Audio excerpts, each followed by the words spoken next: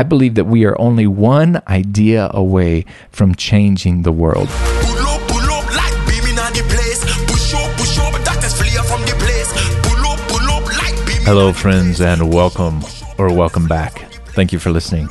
In this episode, I want to talk about something that's not a lot of fun to talk about, but it is the reality facing the world, facing the church, and I think it's really important for us to be aware of it. I want to talk about the impact of COVID-19 on the developing world. And I know there's some tension with that term. Other people prefer majority world or global south. But the primary paper I'm reading from is called Estimates of the Impact of COVID-19 on Global Poverty. It's by Andy Sumner, Chris Hoy, and Eduardo Ortiz Juarez from the United Nations University. And they use the term developing world, so I'm just going to go with it for now. But what they do is they analyze the impact of COVID-19 on development in these places where they're dealing with the poverty lines of people who live on $1.90 a day. So that's $1.90 a day. And the next line that they measure by is people who live on $3.20 a day. And the next line is people who live on $5.50 a day. And so if your math is like mine, you might need a little help with that. So $1.90 a day for 365 days a year is a little bit less than $700 a year. $3.20 a day is around $1,170 a year, and $5.50 a day is around $2,000 a year. So these are extremely poor people. And I think it's even difficult for anyone who has access to a cell phone and is listening to a podcast. For most of us, it's really incomprehensible what it would be like to try and live on $1.90 a day.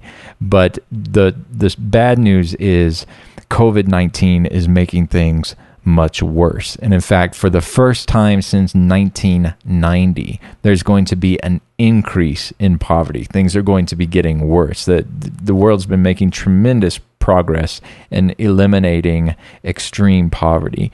But unfortunately, COVID-19, according to this report, has the potential to completely erase the progress of the last decade or two. And so I just want to skip down to the conclusions that these guys came to in their report. And so I'll just quote from their report. Again, it's called Estimates of the Impact of COVID-19 on Global Poverty.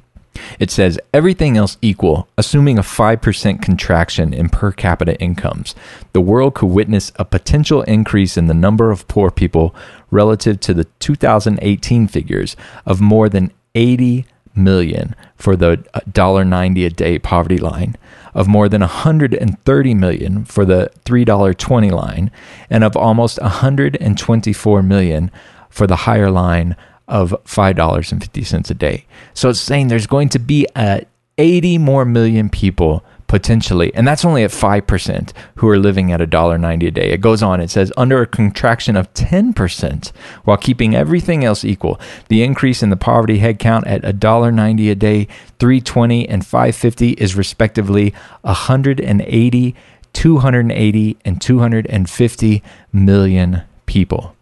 If the contraction is 20%, then the increases could be about 420, 580, and 520 million people, respectively. So we're talking about hundreds of millions of people going backwards and returning or going under the level of extreme poverty. The report goes on, at the global level, the potential impact of COVID-19 poses a real challenge to the UN Sustainable Development Goal of ending poverty by 2030 because increases in the relative and absolute size of the number of poor under the three poverty lines would be the first recorded since 1990. So the first time that the people under those poverty lines is actually going to increase. And it could represent a reversal of approximately a decade of progress in reducing poverty. And it goes on to talk about the regions of the world that are going to be most affected by these changes. In a different report, this is from an Oxfam media briefing from July 2020, and real quick, I'll read their blurb on their organization. Oxfam is an international confederation of 20 organizations networked together in more than 90 countries as a part of a global movement for change to build a future free from the injustice of poverty.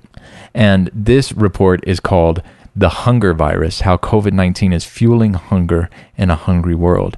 And it goes on to talk about, quote, the World Food Program estimates that the number of people experiencing crisis-level hunger will rise to 270 million before the end of the year as a result of the pandemic, an 82% increase since 2019.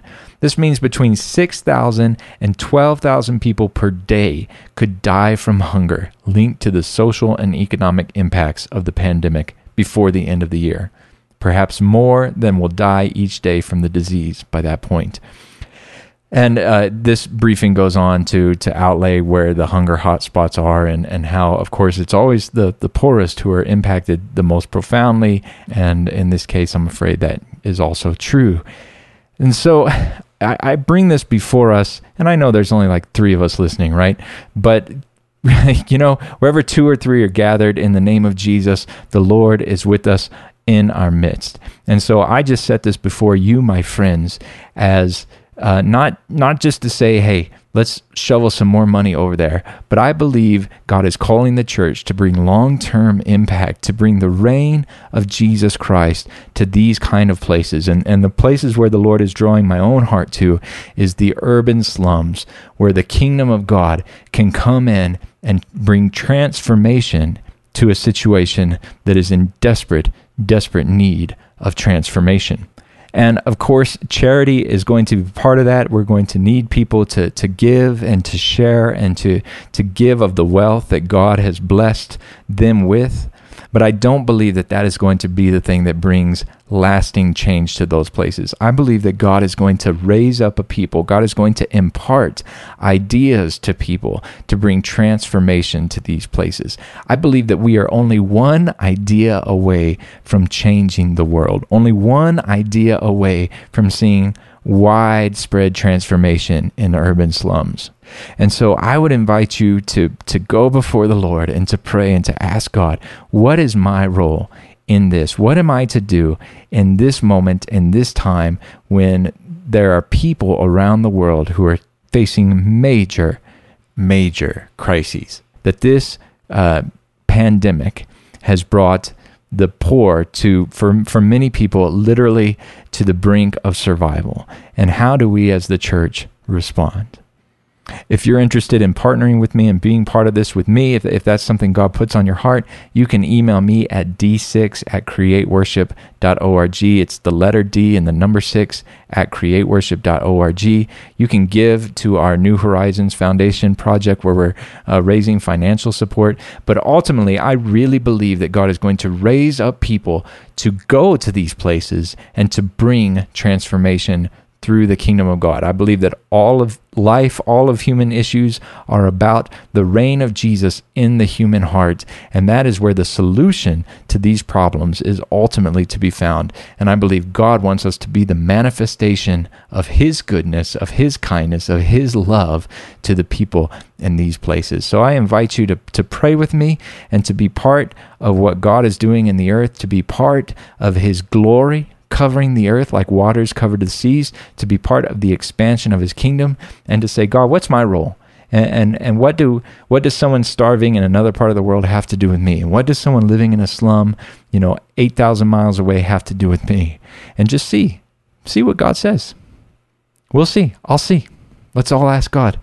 And let's be part of what He wants to do. Let's be part of fulfilling God's desires to bless people on the earth. God bless you. Thanks for listening.